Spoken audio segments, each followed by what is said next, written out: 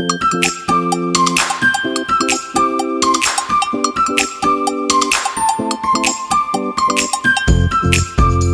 it's Wednesday. Welcome back to another edition of WeatherWise, the podcast here from the meteorologist at 47 ABC WMDT. And a lot to talk about, as it usually is here when we get started with our podcast, but a little more this time around because we've had a collection of different things going on here as we get into mid-fall. Weather-related, some just dealing with time change, the moon. We've got a lot to get to. I'm here with meteorologist Ulysses Garcia this week. And Ulysses, you worked this weekend. I had a chance to enjoy it a little bit. You talked about how you didn't enjoy it. We'll get into the factors here of the hot weekend. But man, it was not like November. It was just like we would expect for the final days of summer in mid to late September, wasn't it? No, yeah, absolutely. Definitely felt more like September outside. You could definitely feel the warmth and, to a degree, you can even feel the humidity. I mean, I know throughout the weekend I kept talking about how it was muggy. We saw dew points into the mid-60s, even at some points. And, me working the morning shift, upper 60s for dew points. So the fact that, you can definitely feel that ick factor outside. It felt more like a summer morning, especially in the morning hours. It really did. And even in the afternoon, I had to put the AC in my apartment. I mean, I'm just going to admit it because I remember on Friday, I tried leaving the windows open, but you could just feel that mugginess in your own apartment. And I think that's the key. And I'd like to go on the record and say that I almost did too. I'm not going to fault you for that.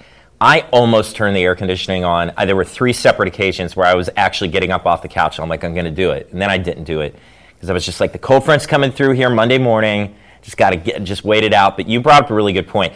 We really started to warm up. It was fine because the nights were nice and cool.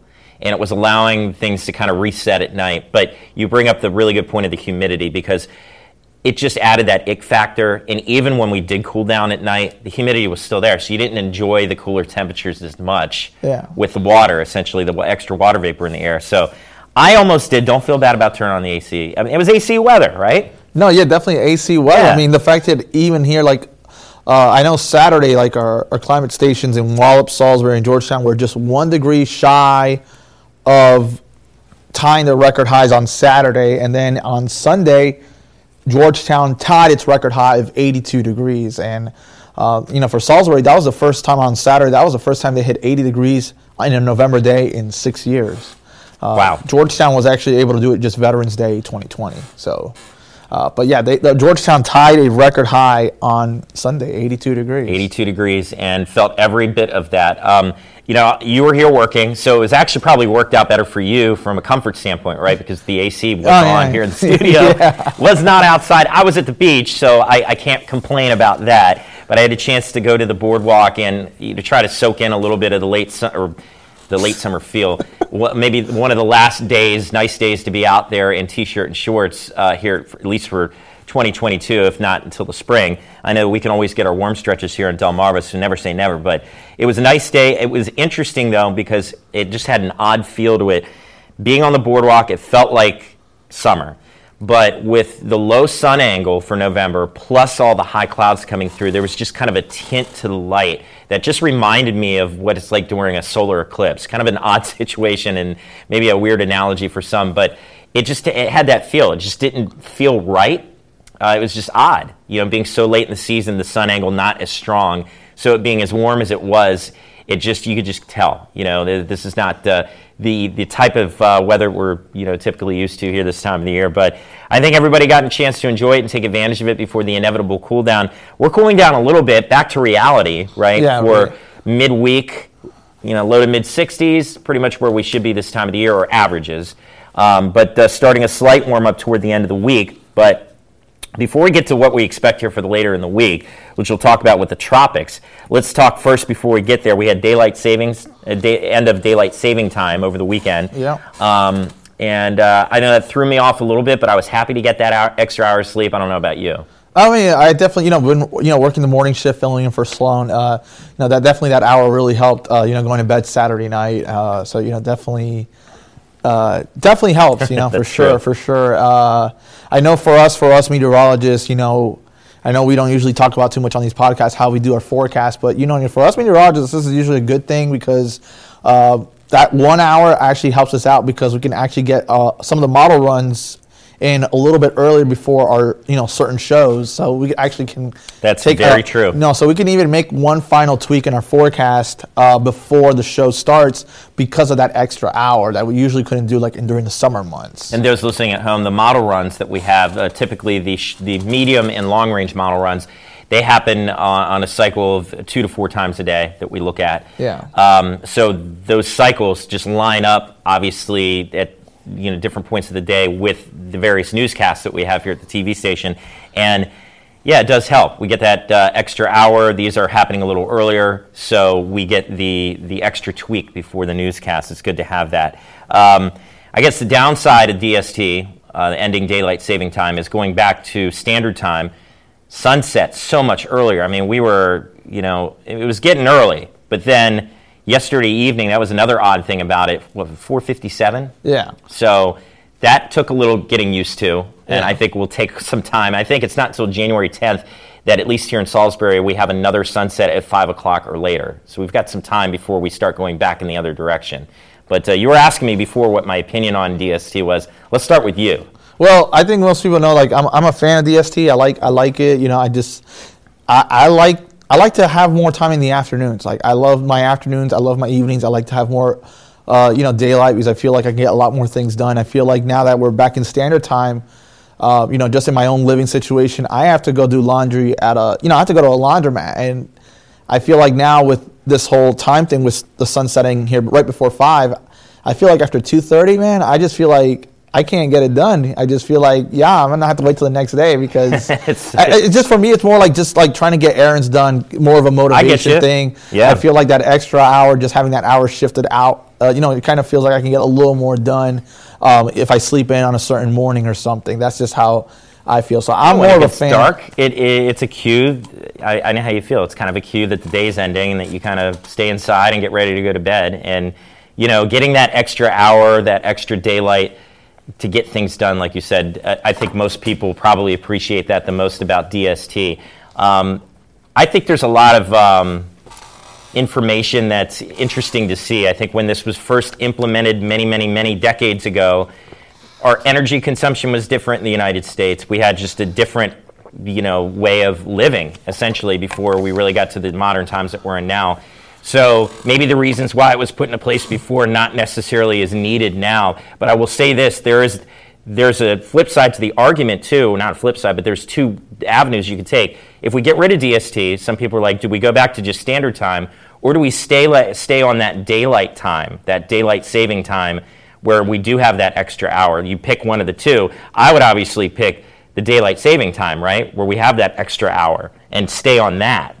Yeah. As opposed to going back to just standard time, right? Yeah, I think I know I've talked about this in podcasts. We've done podcasts in the past, with Sloan and Daniel in the past, where we talked about daylight savings and how certain states have to come to an agreement to do it, or even shift time zones. I know for us here on Delmarva, it seems more easier to shift to daylight savings because we're more on the eastern end of a time zone. Yep. While if you're somebody out more towards the western fringes of a time zone, say Michigan or something like that, you kind of have a little more wiggle room.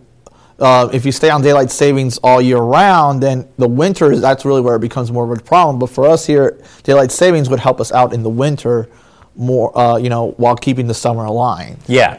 So and a lot of other people think that maybe the other option, especially for say New England, where the sun sets at 3 something in the afternoon, is move over to the Atlantic time zone, which is where the Canadian Maritime province is. So it's just a lot of.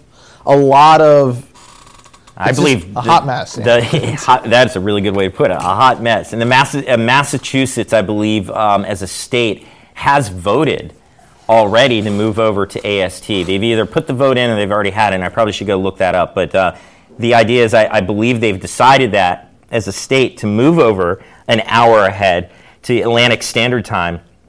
But as you know, the way it works with the time, the time zones here in the United States, that's a federal thing. So even if your state votes for it, it has to be a decision on a federal level. And you also need your neighboring states to also come to some sort of agreement. So that way the federal government can try to prove it, say it's not just one state, here are a collection of states, right, all near each other, like, all right. But as you mentioned, I think with New England in general, that could change probably over time. Massachusetts is starting, but I know many of those states up there probably would benefit from that, or they've at least talked about that. Yeah. So there is a lot of debate about daylight saving time, but I think everyone can probably agree it's nice to have the sun up when you need it, and it's nice to have the extra darkness, I think, when you're trying to sleep. And unfortunately, all of us work different jobs where those times of the day change, so I don't think anybody's ever really happy wherever we're going to be. So we'll see how this turns out. Every year it's a debate around this time whether or not we're going to keep it or get rid of it, but we'll see. One thing we got rid of, at least temporarily, was that hot weather or very warm weather for the weekend as the cold front came through here early this week. But the lunar eclipse, right?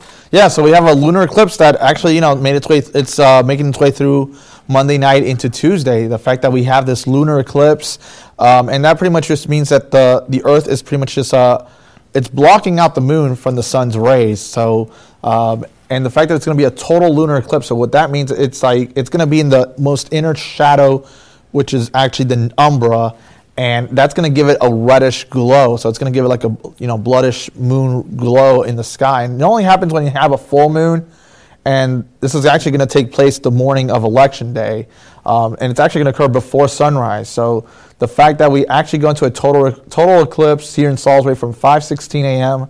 till 6:41. So that's actually almost a good hour and a half, almost 85 minutes that you're going to have a total eclipse here. So it's just definitely a cool sight. And the good thing, like Rich said, is that we had a cold front that came through, and what that did is really just clear out all the clouds. We're really just expecting mostly clear to clear skies, and it's going to be great to see it outside. It's definitely going to feel a lot chillier, so you're definitely going to have to bring a jacket this time around compared to the last couple of mornings. And I know a lot of people, by the time they're listening to this podcast, it will have just passed. So if you missed the eclipse, photos everywhere. We're hoping to actually share some of ours here, WMDT Weather, on Facebook and, of course, our social media pages, because we love to get those photos and videos. And any type of weather phenomena, or in this case, the astronomy, side part of it, it's really cool to see those eclipses. And when is it the next time? So you missed it this time. If you missed it, when's our next chance of seeing another total lunar eclipse? Well, total lunar eclipse in the United States is in 2020, Pi Day. 2025. So Pi Day is, 3.14 March 14th. So, okay. So you actually got to wait a while for a total eclipse. I have looked up, on some websites. We will get partial lunar eclipse, and obviously we're going to have that partial lunar eclipses, and and we'll even have a solar eclipse in 2024. So so we're definitely going to have some eclipses here and there, just not a total lunar eclipse until 2.5 years from now. So you got a little bit of time to wait. So if you missed it, photos, you can check those out online. I'm sure there's going to be a lot of great photos from across the region, not just Delmarva, but with the cold front coming through on Monday morning, that did clear out a lot of the eastern seaboard, eastern part of the United States for to be able to see that. So good to see that. But unfortunately, what this also means is that some quiet weather is setting up just in time for a very late season tropical event that potentially impact the East Coast, including us here in Delmarva. So you want to talk a little bit about Nicole, and keeping in mind as we're recording this here, this is on a Monday, so you're listening on a Wednesday. We're looking at this from early week perspective. So Nicole actually formed, the first advisory formed at 4 a.m. For the National Hurricane Center. 4 a.m. because obviously now with the time change, it's not 5 a.m. It's 4 a.m. So it's 4 and 10 a.m.s. So 4s and the 10s, a.m. and p.m.s, that's when the advisories will come out from the National Hurricane Center. So, we'll even make sure to remind you that on air that it actually comes in an hour earlier, So, but anyway, when it comes to Nicole, it's a subtropical storm, but the projections is that they have it becoming a tropical cyclone, eventually a tropical storm, and eventually a hurricane. As it gets closer to the Bahamas and eventually making landfall into Florida. So since we're talking about this, recording this on a Monday, but going into Wednesday, it's looking like it's going to be making landfall along the Florida coast as we make your way into your Wednesday night. So, and as of right now, projected to be a Category 1 hurricane, or if not a high-end tropical storm, just really on that fringes of, regardless, just a few miles an hour, but regardless, it's still going to be enough of an impact where they already issued hurricane watches and now hurricane warnings by that point.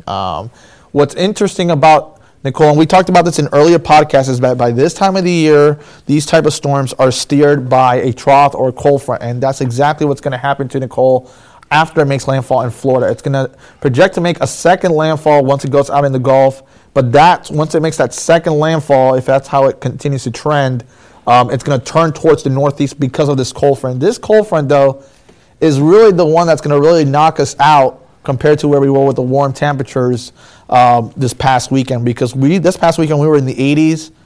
We're going to be pretty much hitting right around 50 degrees on Sunday after this rain is done with. And the rain is right now expected to arrive here Friday into Saturday. We know for sure right now that we're going to get rain.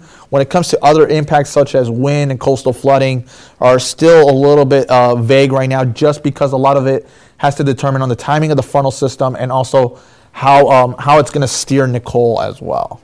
Yeah, interesting take, and especially this time of the year, like you said, with the troughs and the cold fronts coming in from the contiguous United States, they're more prominent. They're more reoccurring. Late fall season, mid to late fall.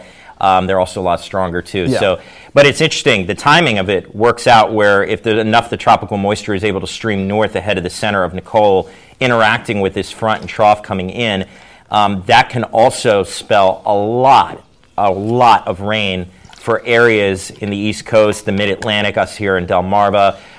That's, remains to be seen how that all works out timing-wise. But this time of the year, that is a very typical scenario that can set up. You just have basically a giant weather zone that's created that funnels in that tropical moisture, and it's not about the wind strength of the storm anymore. It's more about the heavy rain and flooding potential, and in some cases also the severe weather potential. Sometimes you get enough of the instability coming in with the tropical weather, and being on the right side of an area of circulation like that typically allows the atmosphere to take on spin, if you will, or a rotation, and that allows sometimes those embedded storms to produce tornadoes.